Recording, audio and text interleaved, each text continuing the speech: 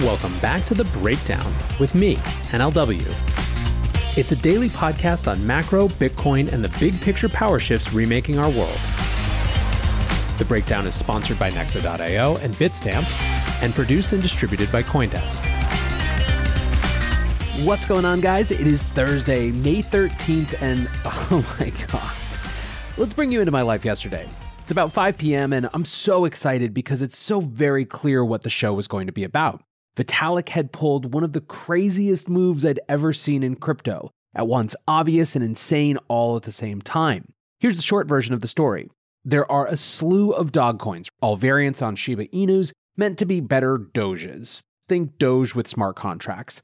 But really, they're obviously about pumping and monetizing a cultural moment. So they had this weird approach to token economic design where they quote-unquote burned half their supply by sending it to Vitalik Buterin's public wallet. Basically, the thesis was that he already has a ton of money, his ETH holdings recently surpassed $1 billion, so he would most likely just not collect those tokens. The thing is, they didn't ask him and they certainly didn't get his blessing, and once they were there in his wallet, they were fully in his control. Well, yesterday those tokens started moving. Vitalik sold and transferred on paper billions of dollars worth of tokens to charity. Of course, they're pretty illiquid, so it's actually not as much as it seems, but still, it was a crazy move. I think I'll discuss it either tomorrow or on the weekly recap, but suffice it to say, this was easily enough for a whole show. But no, as it turns out, Vitalik's dog money would not be the only rug pulled yesterday. Wednesday, May 12th, a day that shall forever be known now as Rug Wednesday. E2, Elon? So let's dig into it. First, let's discuss what actually happened. Here's the tweet from Elon Musk about Tesla and Bitcoin. Quote, Tesla has suspended vehicle purchases using Bitcoin.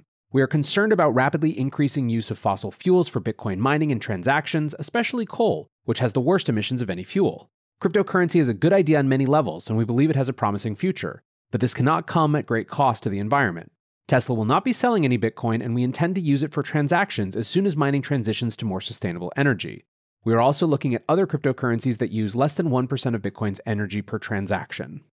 So obviously a bunch of thoughts here. First of all, for people who are saying some version of a tweet from a single person shouldn't be able to move markets like this, there's so much wrong with that assessment, I don't even know where to begin. First of all is the market structure. This is an extremely levered asset where cascading liquidations make every move down much more dramatic than whatever set it off. We also have a large number of whales and professional trading outfits who make an absolute ton of money counter-trading moves like this and leaning into the narrative. So one part of my response to this sentiment is that market structure makes sentiment-based moves appear much more dramatic than the sentiment actually would hold for. Part two is that this isn't some random guy. It's not even some random billionaire. This is the representative of a company whose massive purchase of Bitcoin drove that leg of the bull market from the mid-30,000s to the low 60,000s. This is that person basically backtracking in a way that completely aligns with the potentially most damaging FUD of this entire cycle. So no, it's not Bitcoin market immaturity. It's a correct recognition that, at least in the short term, this is a significant event. So given that context, let's talk about it.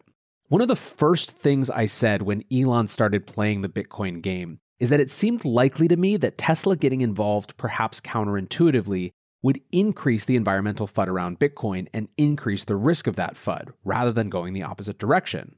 Wouldn't you think that a clean car company buying Bitcoin would increase the perception of Bitcoin as a clean asset? Well, Elon is not a paragon of climate virtue despite his day job. He has a huge number of critics and detractors. And my thesis was that more people were likely to take away that the move into Bitcoin demonstrated that Elon was full of crap about Tesla's environmental concerns than were likely to change their opinion about Bitcoin as it relates to the environment. That, I think, is playing out. In short, Elon and Tesla getting involved in Bitcoin increased the environmental FUD risk for Bitcoin by putting a much more dramatic focus on it. But let's talk about why this happened now. I did a poll yesterday asking what people thought was really behind this move. Of the over 1,500 votes, only 4.3% thought it had to do with genuine environmental concern. 21.6% said it was 4D chess of some kind. 41.5%, the largest group, said that it was shareholder or government pressure. And 32.5% said the man just loves chaos. So let's talk about interpretations that I think are wrong.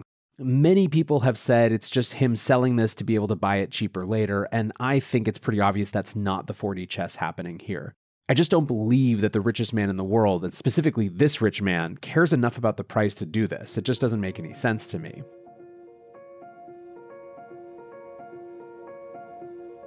Looking for the best way to unlock your crypto's liquidity?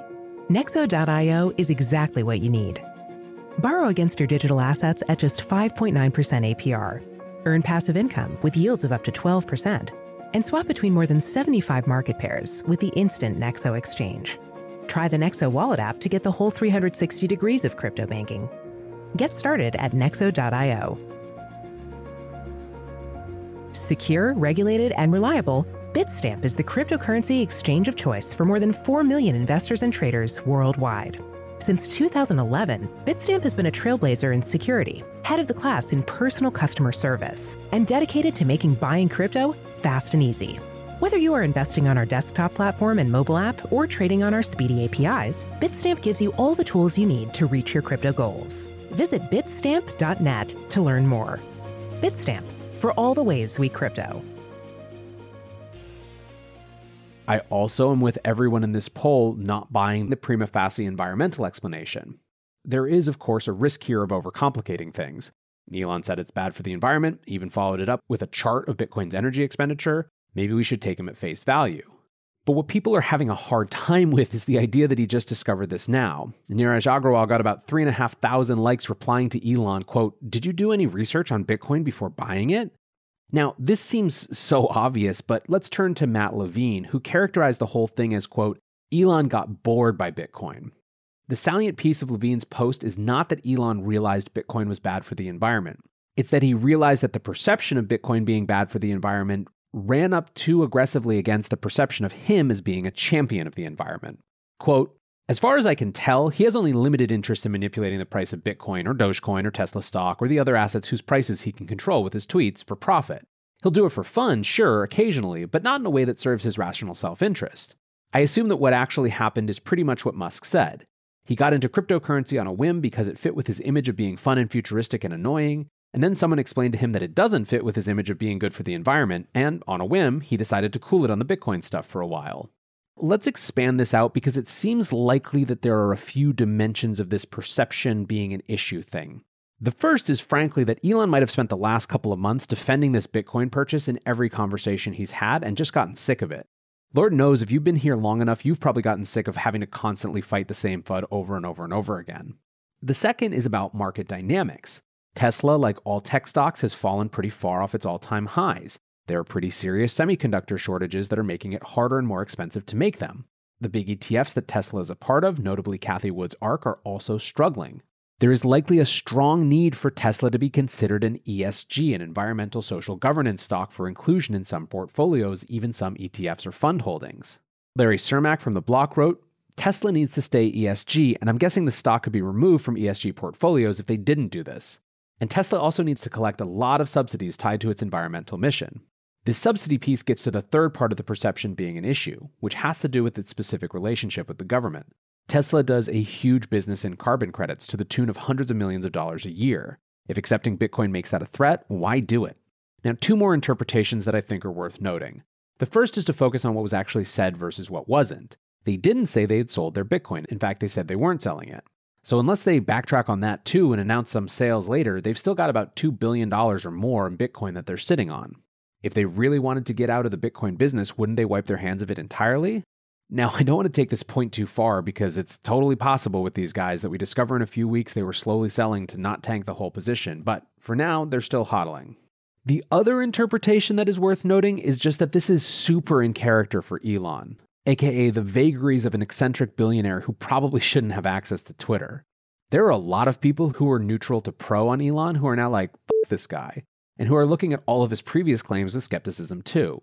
I mean, he's literally run a poll in the last few days on whether Tesla should accept Bitcoin, knowing almost assuredly that they were going to do this. Whatever you think of the dude, it's pretty clear we veered aggressively into the territory of irresponsibility. As Dave Portnoy said it today, it's some shady shit. But I also want to come back for a moment to the government connection to this. I think we're seeing now the beginnings of a convergent FUD, which is the environment in China. From the Democrats' perspective, they are racing to catch up to undo the harm they see done to the environment during the Trump administration. They have made climate change a major issue and are looking at new vehicles to enact climate change policy, including via companies, via the SEC, and via the Federal Reserve. Meanwhile, the only thing that Democrats and Republicans can agree upon is China. So you have an issue now where people are pointing both to the amount of hash power coming from China as well as to the dirty sources that it represents. Now, you'll know that this is not new FUD. In fact, we're repeating cycles over and over again, which is why it's so exhausting. What's new is the potential traction for that FUD to get given the particular composition of the US government. It makes Bitcoin's narrative vis-a-vis elected officials much more difficult for the moment. So where do things go from here? And let's start with the short and medium term. First, I think Bitcoin is probably oversold. Like I said, I think crypto markets are such that moves get radically exacerbated. So not financial advice, obviously, but the dip buyers, myself included, are likely to end up pretty happy about it. Second, I do think that this makes it harder for corporate officers who are trying to get their companies into Bitcoin. We can be confident in the long-term trajectory about Bitcoin without being Pollyannish about the challenges in the immediate term. I think the corporate conversations to get people to buy this as a corporate treasury asset just got meaningfully more difficult. It doesn't mean that it will stop, but it gave huge fuel to the internal skeptics. Remember, not doing something already takes way less activation energy than doing something, than doing anything. So why not just wait a bit and see how it all plays out, right? Third, you can certainly see a narrative shift over to non-proof-of-work assets. There have been increasing reports of corporate treasuries and institutional investors getting interested in ETH. If they can actually credibly point to a date for proof-of-stake conversion, I could see some of those internal corporate advocates for a Bitcoin allocation shifting at least part of their argument over. Of course, all it takes is one listen to my show with Robbie Gutman over at NYDIG to see how high the hill is to climb for Ethereum in corporations, but it's still a potential narrative boom. I would warn Ethereans and basically everyone else, however, to not get too comfortable dancing on Bitcoin's grave. One, Bitcoin has a habit of making fools of people who do that, and second, this industry as a whole remains precarious. A wholesale shift away from Bitcoin likely doesn't give everything else the boost that they imagine. Instead, it would radically undermine faith in the whole enterprise. It would validate all those critics who feel that the whole thing is fragile and destined to fail. Longer term, I look at this in two ways.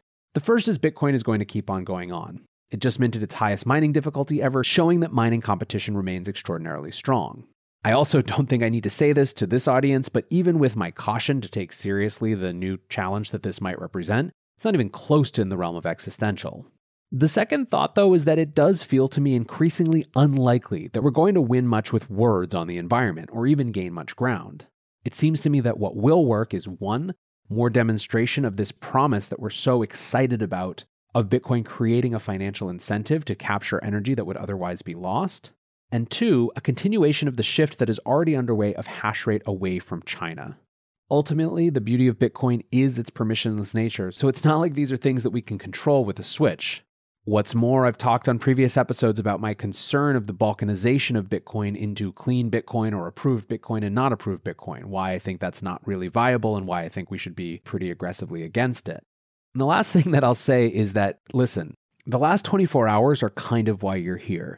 There is simply no other industry in the world that has this sort of craziness and intrigue with any sort of regularity compared to us. So take a minute to step away from your portfolio tracking app and just appreciate that you're living through history. Anyways, guys, I appreciate you listening as always. Until tomorrow, be safe and take care of each other. Peace.